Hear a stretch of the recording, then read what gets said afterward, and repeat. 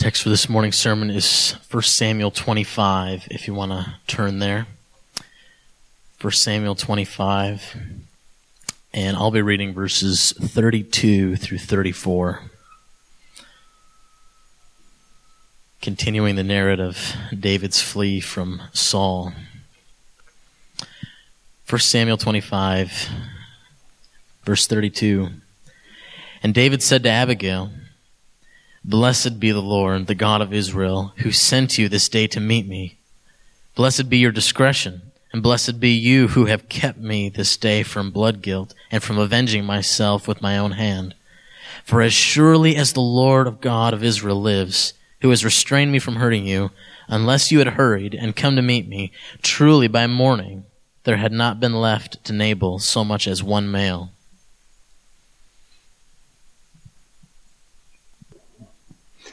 Let's pray. Father, I just ask that you would help us now as we look at chapter 25 in 1 Samuel. This is your perfect word, and there's instruction here for us that we may be equipped to live godly lives, to be pointed to Christ. So God, I pray you would help us now. Pray this in Jesus' name. Amen.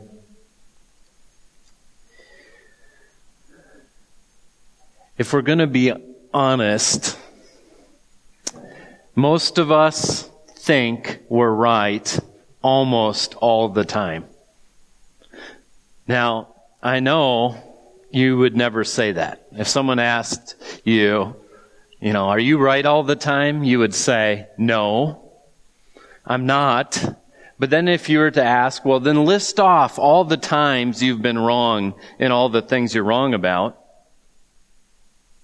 you'll be able to think of some, but that list is probably going to be hard for you to fill up. Because what it means to be human and even wanting to do good means that we act on what we know. And we try to act according to what we think is true and right. And so if we're left to ourselves, I think a lot of us would have to admit that we think we're right. That song we just sang. According to how right we think we are, that song could be changed, right? All glory be to Sam or David or somebody, your name. We live so often in the blindness to our own blindness. We think we see clearly. I experienced this just in the last week or week and a half when I was at the conference. You go to these conferences, you think you got a pretty good handle on what's going to be taught there. You think, I'll be sharpened, things that are kind of familiar to me. I'm just going to think better about them. Well, at this conference on ethics and religious liberty, an area that I haven't studied a ton about, the topics such as racism came up. And I'm willing to bet if someone asked you, do you have racism in your heart? Most of you are going to say, no, I don't. I love people that have all different skin colors. I know I love them. I think we would plead. But this first speaker convicted me.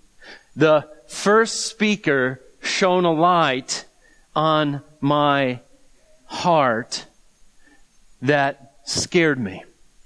His name was Brian Loritz, and he shared a statement that Martin Luther King Jr. famously spoke.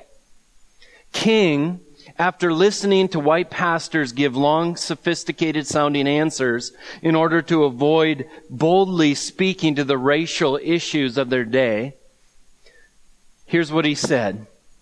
So you got to feel the environment. Racial tension everywhere. White pastors giving technically right answers while avoiding entering the ball game of fighting for injustice. Here's what he said. The one thing worse than hate is indifference. When I heard that, I thought, I don't know if I agree with King. Is it true that indifference is worse than hate? So as I came home, this thought was roaming around in my mind, and I helpfully get to write a paper on this conference. And so here's how my thoughts came out on this paper. His statement seemed to me to be unreasonable at first. I thought, could this be true? Could it really be that those who only do not hate African Americans and even say they love them, but leave it at that, are worse than the haters? Does a person have to be proactively fighting against the racial injustices of their day in order to be more morally superior to the members of the Ku Klux Klan? That's a question. Is it enough to say, I love people of all races, even though I've done nothing about it? Is that better than actively acting out in hate? Here's what I think King was getting at. The haters act consistently out of an honest evil from their heart and display their ignorance of God's ways. The action of indifference, on the other hand, is the rotten fruit that rises from a cold heart that fails to hate what God hates and love what God loves. Indifference knows the right answers concerning injustice, but lacks the love to do anything about it. Indifference is then hate undercover, only without as much collateral damage from society or from your own conscience. I think that's what King was getting at. And then I heard examples like this. When the New Jerusalem comes down from heaven and Christ brings it, this is a multicultural city. Every tribe, tongue, and nation will be there. And Jesus said, we're to pray, thy kingdom come, thy will be done on earth as it is in heaven. And so it hit me. How do you feel when your town begins to look totally different than what it looked 30 years ago? And people's cultural and maybe even religious differences flood in around you into your nice little world. And so the conviction, the blinders came off my eyes. I can no longer soothe my heart by just saying, I really do love them. And I do. But Martin Luther King's saying, well then, let your love take action. Let your love glory in the fact that your town has the opportunity to look more like the new heavens and new earth one day. Now I say all that just to give a personal example of how Sam thinks he's right. But by the grace of God, Martin Luther King Jr. statement through another man, Brian Laritz, came to me and helped me see blindness in my life. Helped me see how fallible, how dark my heart can really be. Well, after chapter 24 of 1 Samuel, where David amazingly doesn't kill Saul when Saul, who's seeking his life, comes into the cave, David does not slay him because he fears God more than he fears Saul. His faith is so strong. His eyes are so clear in this moment. Now we might think at the end of chapter 24 that we could sing the song, "All glory be to David." Didn't he do everything perfect almost in chapter 24? He maybe shouldn't even have cut the robe off Saul. But let's just admit, he saw things in a way that none of his men saw things. All of his men were saying, "This is the day the Lord has given Saul into your hand." You would think here we would say, David is absolutely amazing.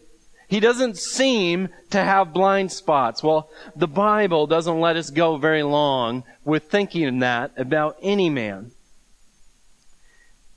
And so let's recount the story. And I'm not going to go read every verse. I'm going to tell you the story, and I'm going to want to highlight some of the verses because it's a pretty long chapter. But here's how this chapter starts. Now Samuel died, and all Israel assembled and mourned for him. They buried him in his house at Ramah. Now if we've been paying attention to the first 25 chapters, the shining light of this book has now gone out. Samuel has died, this comforting prophet who God sent from Hannah during one of the darkest times in Israel is now dead. And that's all we get. A different chapter is turning. Now this should highlight something to us. Samuel seems so important, but in one verse we're just told now he's gone. And the book goes on. Because Samuel was a piece in God's providential plan. But then, here's what happens. David leaves En-Gedi and heads into the deep south, into the Judean wilderness, south of Ziph. If you remember a few weeks ago, he was heading into the wilderness. We saw the pictures of how vast this wilderness looks. He's heading even further south towards a town called Carmel, which is really close to another town called Maon. And so this is where David is heading with his men. And there was a man who lived in Maon but was doing business in Carmel. And what we're told about this man is that he was very rich. And he was in Carmel doing business. He was shearing sheep. He had 3,000 sheep and 1,000 goats. Now, look at verse 3. The name of the man was Nabal, and the name of his wife was Abigail. The woman was discerning and beautiful, but the man was harsh and badly behaved. He was a Calebite. So you couldn't get a couple that just didn't seem to fit together anymore. She's beautiful and she's smart and he's a nasty guy. You know, I think a lot of us guys, that might be the call if someone is going to evaluate our relationship. But Nabal really lived up to his name. His name means fool. And here's what happened. Nabal's shepherds were out in the wilderness, And it's a dangerous place to be. Thieves will come in and often rob sheep or goats. And even servants will be killed in order to steal property. But David ran into Nabal's servants. And what David did is he protected them. He was like a wall around them. He gave them food. He protected them. And so then David thought, here's what I'll do. I'm going to send 10 men to greet Nabal. I heard he's shearing sheep in Carmel. And he says, go to them in my name and say, peace to you.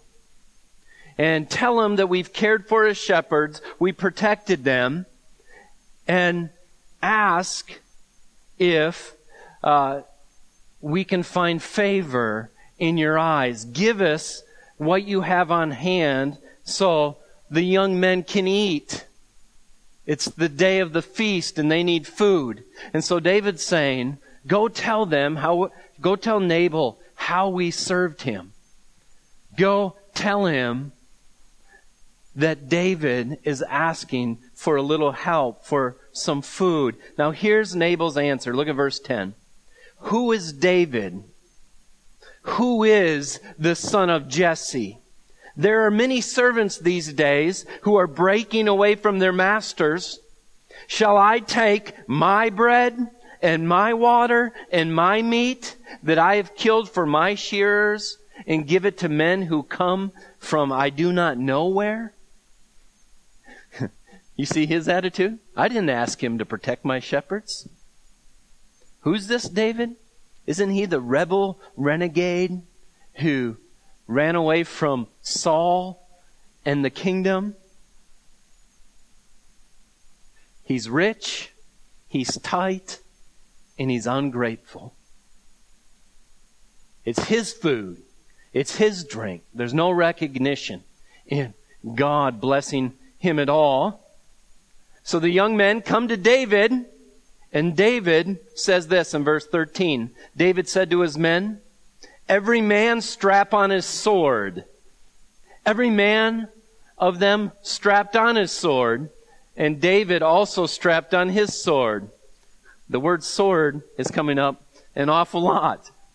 And about 400 men went up after David, while 200 remained with the baggage. Now, anyone reading this story, if you're going to ask them the question, now who's in trouble right now? Everyone's going to say Nabal. But chapter 25 tells us that David's in trouble. David is at a point where he's not seen quite so clear anymore. He thinks he's seen really clear. It almost seems justified. How dare Nabal disrespect the one who struck down Goliath? How dare he disrespect David in this way? And then look at verse 14. But yet one of the young men told Abigail, Nabal's wife, behold, David sent messengers out to the wilderness to greet our master, and he railed at them. Yet the men were very good to us, and we suffered no harm. We did not miss anything when we were in the fields as long as he went with him, or as long as we went with them. They were a wall to us, both by night and by day, while we were with them keeping the sheep. Now therefore know this and consider what you should do, for harm is determined against our master and all his house, and he is such a worthless man that one cannot speak to him. Here's what he's saying. He's saying, I couldn't even go tell Nabal about this because he's such a worthless man. You can't even talk to him. You can't even go reason with Nabal. You couldn't even go say, watch out, you're going to be killed. And we can be like this sometimes. We can be like Nabal, where no one can really come talk to us reasonably. People walk on eggshells around us because of our own pride and arrogance. This is the situation. A wise woman was given information, and Abigail got busy. She made 200 loaves of bread. And she got together 2 wide wineskins. She prepared 5 sheep to be eaten, 5 seahs of parched grain, 100 clusters of raisins, and 200 cakes of figs, and laid them on donkeys. And she sent out her young men ahead of her. So she gets this gift together.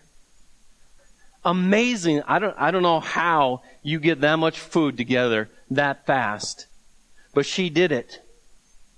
As David approached, he's saying, in vain have I guarded this man's belongings. Look at verse 22. Here's what's in David's heart. God do so to the enemies of David and more also, if by morning I leave so much as one male of all who belong to him. Now Nabal has a lot of male servants and male sons, I'm guessing, and family members. And David said, the Lord do to the enemies of David and more also, if by morning I leave so much as one of them left. Bloodshed is about to happen. This family is about to be destroyed. Servants who've been serving a jerk for a master are about to be killed for his master's folly. But then Abigail threw herself down. She said, let the guilt be on me. My husband's a fool. Look at verse 26. Here's what she says. Now then, my Lord, as the Lord lives, as your soul lives, because the Lord has restrained you from blood guilt and from saving with your own hand, now then, let your enemies and those who seek to do evil to my Lord be as Nabal. So she's, in a sense, prophesying, I'm here to protect you, David, from doing something you ought not do. And your enemies are going to be destroyed as she has faith. Her husband is going to end up in destruction. Look at verse 27. Now let this present that your servant has brought to my Lord be given to the young men who followed my Lord. Please forgive the trespass of your servant. For the Lord will certainly make my Lord a sure house, because my Lord is fighting the battles of the Lord. And evil shall not be found in you so long as you live. If men rise up to pursue you and seek your life, the life of my Lord shall be bound in the bundle of the living in the care of the Lord your God. And the lives of your enemies shall sling out as from the hollow of a sling. And when the Lord is done to my Lord, according to all the good that he has spoken concerning you and has appointed you prince over Israel, my Lord shall have no cause of grief or pangs of conscience for having shed blood without cause, for my Lord working salvation himself. And when the Lord has dealt well with my Lord, then remember your servant.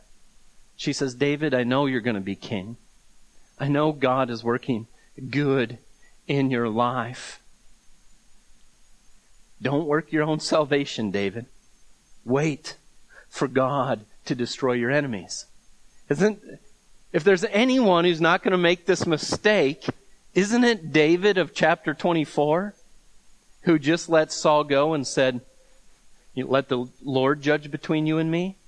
Now the very next moment, he's blind and he's doing the thing you would think David would never do. You see, he's like you and me, who think we see so clearly, and we may in a moment, but if we stop for a second and let ourselves feel as though, all glory be to Sam who's so smart, now I'm in trouble. I'm going to screw up the very next moment, just as David is screwing up. And then look at verse 32. Here's David's response. David said to Abigail, Blessed be the Lord, the God of Israel, who sent you this day to meet me. Blessed be your discretion And blessed be you who've kept me this day from the blood guilt, from working salvation with my own hand. For as surely as the Lord, the God of Israel, lives, who has restrained me from hurting you, unless you had hurried and come to me, truly by morning there would not have been left to Nabal so much as one male. So he says to her, go in peace. And here's what we find out. Look at verse 36. Abigail came to Nabal, and behold, he was holding a feast in his house, like a feast of a king. Nabal's heart was merry within him. He was very drunk. So she comes to her foolish husband. He's having another big party. So she told him nothing at all until morning light. In the morning, when the wine had gone out of Nabal, his wife had told him these things, and his heart died within him, and he became as a stone. And about 10 days later, the Lord struck Nabal, and he died. So as he heard word, now we don't know what struck him. If it was a fear of God that struck him, maybe he was actually so tight he couldn't believe she gave away, that many goats. We don't know. But he went stone cold for 10 days, and then the Lord killed him. When David heard, look at verse 39, that Nabal was dead, he said, blessed be the Lord, who's avenged the insult I've received at the hand of Nabal, and has kept back his servants from wrongdoing. The Lord has returned the evil of Nabal on his own head.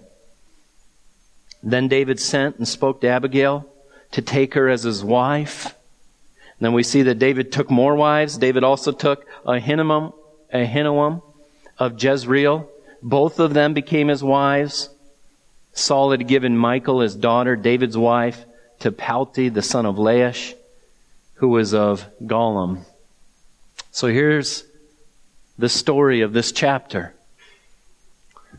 What lessons can we learn from it? The main drive of what I want to challenge you with is this. Humble yourself under God's restraining protection from yourself.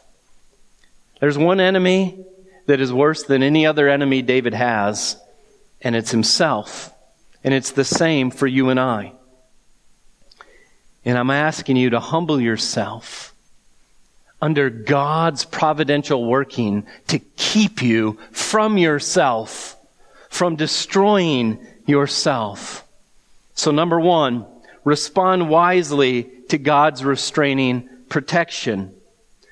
David was in trouble. He didn't know it. He was going to do what seemed just, but actually he was going to become just like Saul. He was going to make a bloodbath of Moan, just like Saul made a bloodbath of Nob with the priests. David was about to act just like Saul. But sometimes God graciously intercepts us from folly. And He does it by sending people to wake us up. He sends people to keep us from our folly. Now there's two ways to respond to that. You can be frustrated that your plans have been hindered. Or you could be how David was. Here's David's response, verse 32. Blessed be the Lord, the God of Israel, who sent you this day to meet me. Blessed be your discretion, and blessed be you. You've kept me this day from blood guilt. Now think. He said, you kept me from working salvation with my own hands. He could have said, what a pain. Get out of my way. This is, God sends a messenger. How often has God sent someone to speak truth into your life? And it's God's restraining grace. How often have we failed to respond like David did? Yes, David was blind, but he's recognizing God sent Abigail. Thank you, Lord, from keeping me from myself. Young people, when your parents put roadblocks in the thing that you want to do, this could be God's grace in your life. restraining you from the foolish evil you're about to do or mistake you're about to make. Respond like David responded. What mercy sends frustration to our purposes? There's the country song. I thank God for unanswered prayers.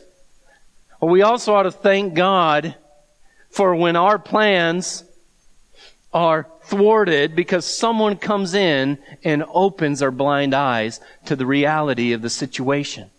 Are you humble enough to receive God's gracious messengers?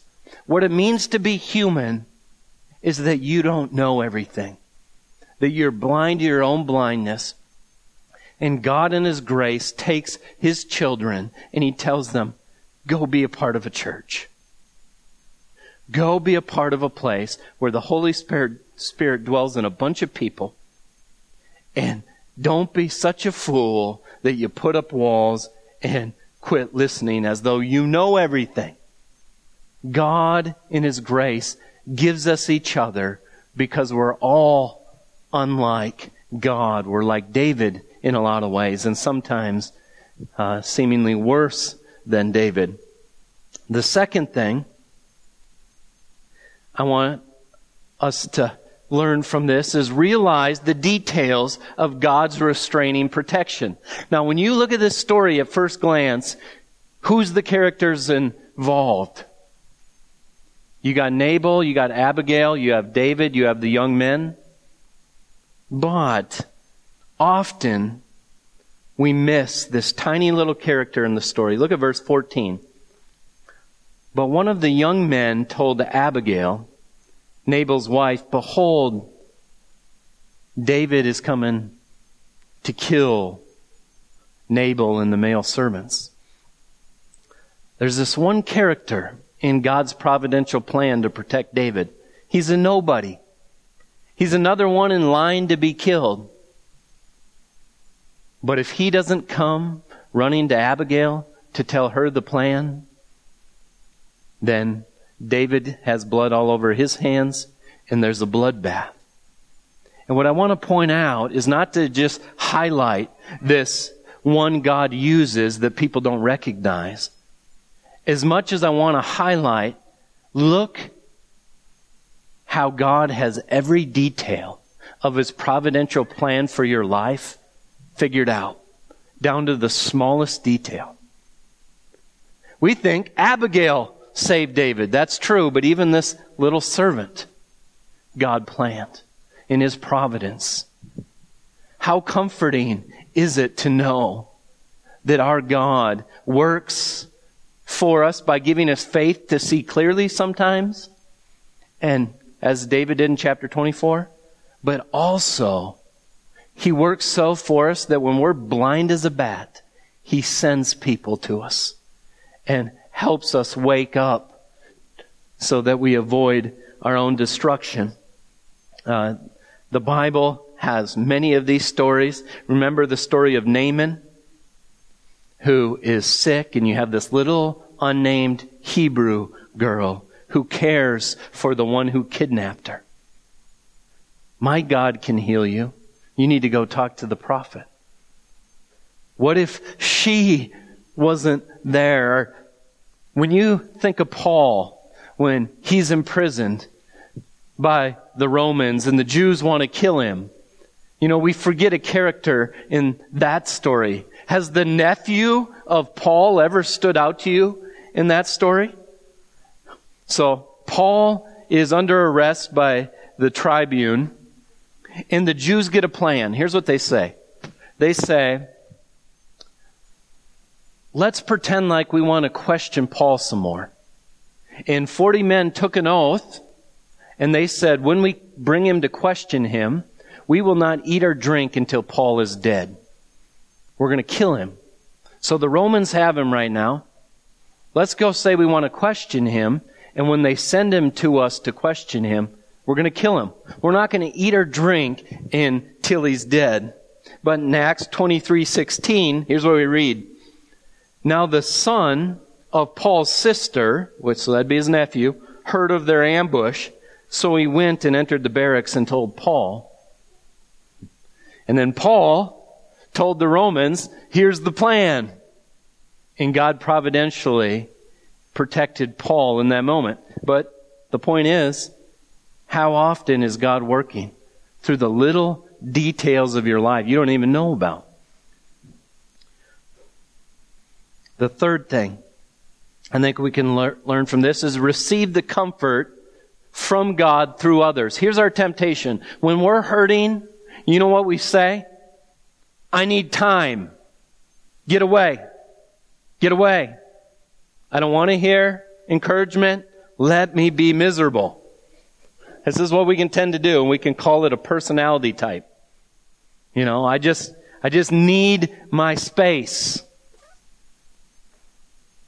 And I think what we can learn from this is receive the comfort that comes through others. Listen how Abigail encourages David, who, by the way, there's been 12 attempts on his life since chapter 18.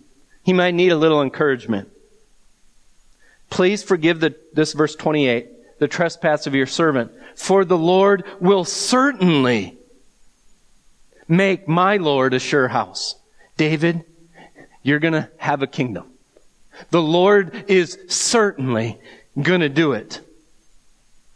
Because my Lord is fighting the battles of the Lord.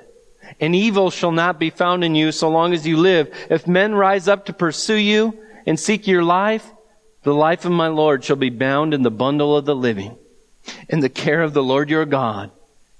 And the lives of your enemies he shall sling out as from the hollow of a sling. What a gracious prophet Abigail is to David. David, all of God's promises are going to come true for you.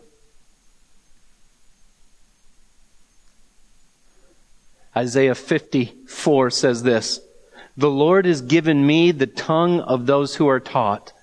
Isaiah says, God's given me wise men to speak to me, that I may know how to sustain with a word him who is weary.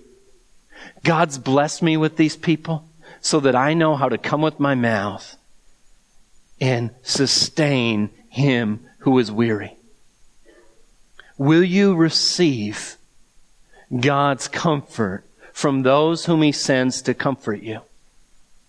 You will not suffer alone. I just promise you, if you're in the body of Christ, unless you demand to suffer alone. God will not forget you. He will encourage you. And most often, he'll do it through his people carrying God's word to you. Or as we saw a few chapters ago, as a friend who takes your hand and puts it in the hand of God and says, there, that's where you need to be. Fourth thing I think we can learn from this, remember God avenges your enemies. If men rise up to pursue you and seek your life, the life of my Lord. You got to see this verse. I think it's verse 25 or 29. Look at verse 29. If men rise up to pursue you and seek your life, the life of my Lord shall be bound in the bundle of the living in the care of the Lord your God. So, God has a bundle. I don't know what a bundle is, but I just picture kind of like, here's his bundle. You ain't touching God's bundle. And what Abigail tells David, it's just a beautiful picture. If men rise up to pursue you and seek your life, the life of my Lord shall be bound in the bundle of the living in the care of the Lord God. If they're coming after you, you better know where you are. You're in this bundle of the living that God's protecting. It's such a visual picture. And then he says this, and the lives of your enemies shall sling out as from the hollow of a sling. I just love that picture. You're in the bundle of the living, with God, and your enemies that you're afraid of right now are going to be slung out just like from the hollow of a slingshot when a rock takes off. Know that God is the avenger of our enemies. We've all seen these courtroom scenes where a family member has been murdered and the criminal is there. And he might even be smirking at the father of the lost daughter who's been slain. And we've seen those men jump over the wall, dive across the table, seeking revenge. And we can understand it from a human perspective. But here's the reality. The person who knows God avenges, you don't have to do that. God's vengeance will be better than your punch or your fury. God will call all accounts to be. And so remember, let God avenge your enemies. You know, and this might seem weird. Some of you struggle in marriages, and it seems so wrong what your spouse is doing. But it's not that your spouse is your enemy, but it's even helpful just to say, God knows. I'm not the one who's going to settle accounts. I'm going to stand before God, hopefully in Christ's blood, if you're trusting Christ, and God is God. We don't make all things right. He makes all things right. And the fifth thing, what I want to close with, is rely only on Jesus to bring about His kingdom. If you take every character so far in 1 Samuel, the bad ones, the Elis and the Sauls, and the good ones, the Samuels and the Jonathans and the Davids, one thing's all crystal clear. All of them are going to fail to bring about the kingdom of God.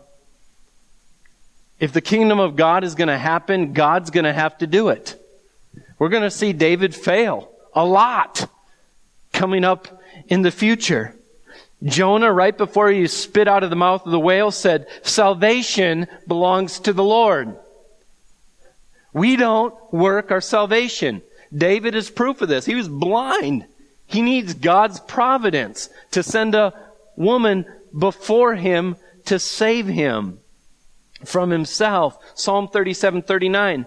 The salvation of the righteous is from the Lord. He is their stronghold in the time of trouble. Salvation came and comes only through Jesus Christ. Let me say that again. It's the most comforting thing in the world. Because if you're waiting for David to bring it, you're going to be really worried. And if you're counting on yourself to bring it, then you're going to be absolutely miserable. Salvation comes only through Christ. His kingdom, by the way, we don't bring in His kingdom. Yes, we're a foretaste of the kingdom to come. But you want to know when His kingdom comes? When He comes out of the sky and brings it with Him. There's only one person that can bring the kingdom of God down to earth. It's not you or I. Yes, we can live according to the kingdom laws, and the power of Christ can be lived out through us. We can't bring the kingdom down. Jesus brings the kingdom. I want to finish by just reading these verses from Revelation. Then I saw heaven open, and behold, a white horse, and the one sitting on it is called Faithful and True. And in righteousness He judges and makes war. His eyes are like a flame of fire, and on His head are many diadems. He has a name that is written that no one knows but Himself. He is clothed with a robe dipped in blood, and by the name by which He is called is the Word of God.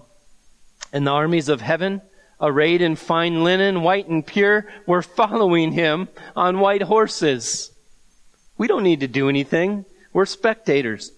From His mouth comes a sharp sword to strike down the nations. He'll rule them with the rod of iron. He'll tread the winepress of the fury of the wrath of God Almighty. By the way, that's where God's taking vengeance that we don't need to take.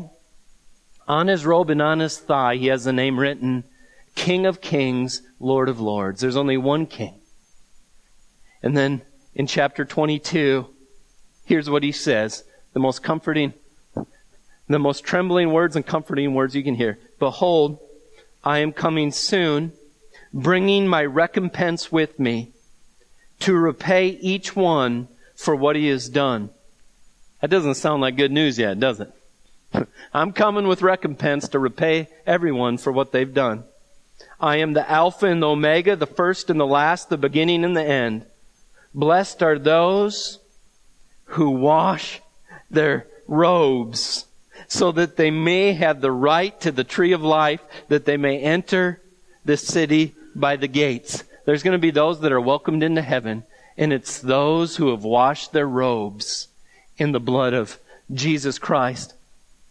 Outside are dogs and sorcerers, the sexually immoral, the murderers, the idolaters, everyone who loves and practices falsehood. I, Jesus, have sent my angel to testify about these things for the churches. And here's what he says. I am the root and the descendant of David, the bright morning star. I'm the king you're waiting for. I'm the king better than David, he's saying. The Spirit and the bride say, and listen, this isn't me telling you this. Anyone in here that trembles at the fact that Jesus is coming back to repay people for what they've done. Here's what the Spirit and the bride say to you. Come. Let the one who hears say, come. Go ahead, say it. Come. Do you hear that? Jesus is saying, come. Let the one who is thirsty come. When you tally up your works, are you worried? Are you lacking? If you're thirsty, come. Let the one who desires take the water of life without price. Christ is coming. He's the perfect King. He's bringing recompense. He's going to right all wrongs. And right now, by the grace of God, through His Scripture, Jesus Christ says, come to me if you're thirsty. Come to me if you know you're in trouble. If you know you need your robes washed, come to me and buy water without price, because you're saved by grace through faith, not by works. If that's you here today and you're saying, I know that I'm in trouble when Jesus comes. Here's what you need to know. When Jesus died on the cross, He died your death that you deserve to die. He paid your hell that you deserve to pay. And if you believe that He did that and you're a sinner and your only hope is Him, and you cling to Him as your only hope by faith, saying, Christ, you're my only hope, then you'll be given water that'll never end. You're given His life, eternal life. You'll enter right through the gate into the city, and you'll eat from the tree of life, and you'll never die. If you'll trust in Christ, He's the only one that can work salvation. Father, thank you so much for your care for your people. God, I thank you that you didn't just tell us the way and tell us your judgment, but you actually stepped into history and made all that good news as you put grace on display for sinners. Lord, none of us here is good enough. None of us is right all the time.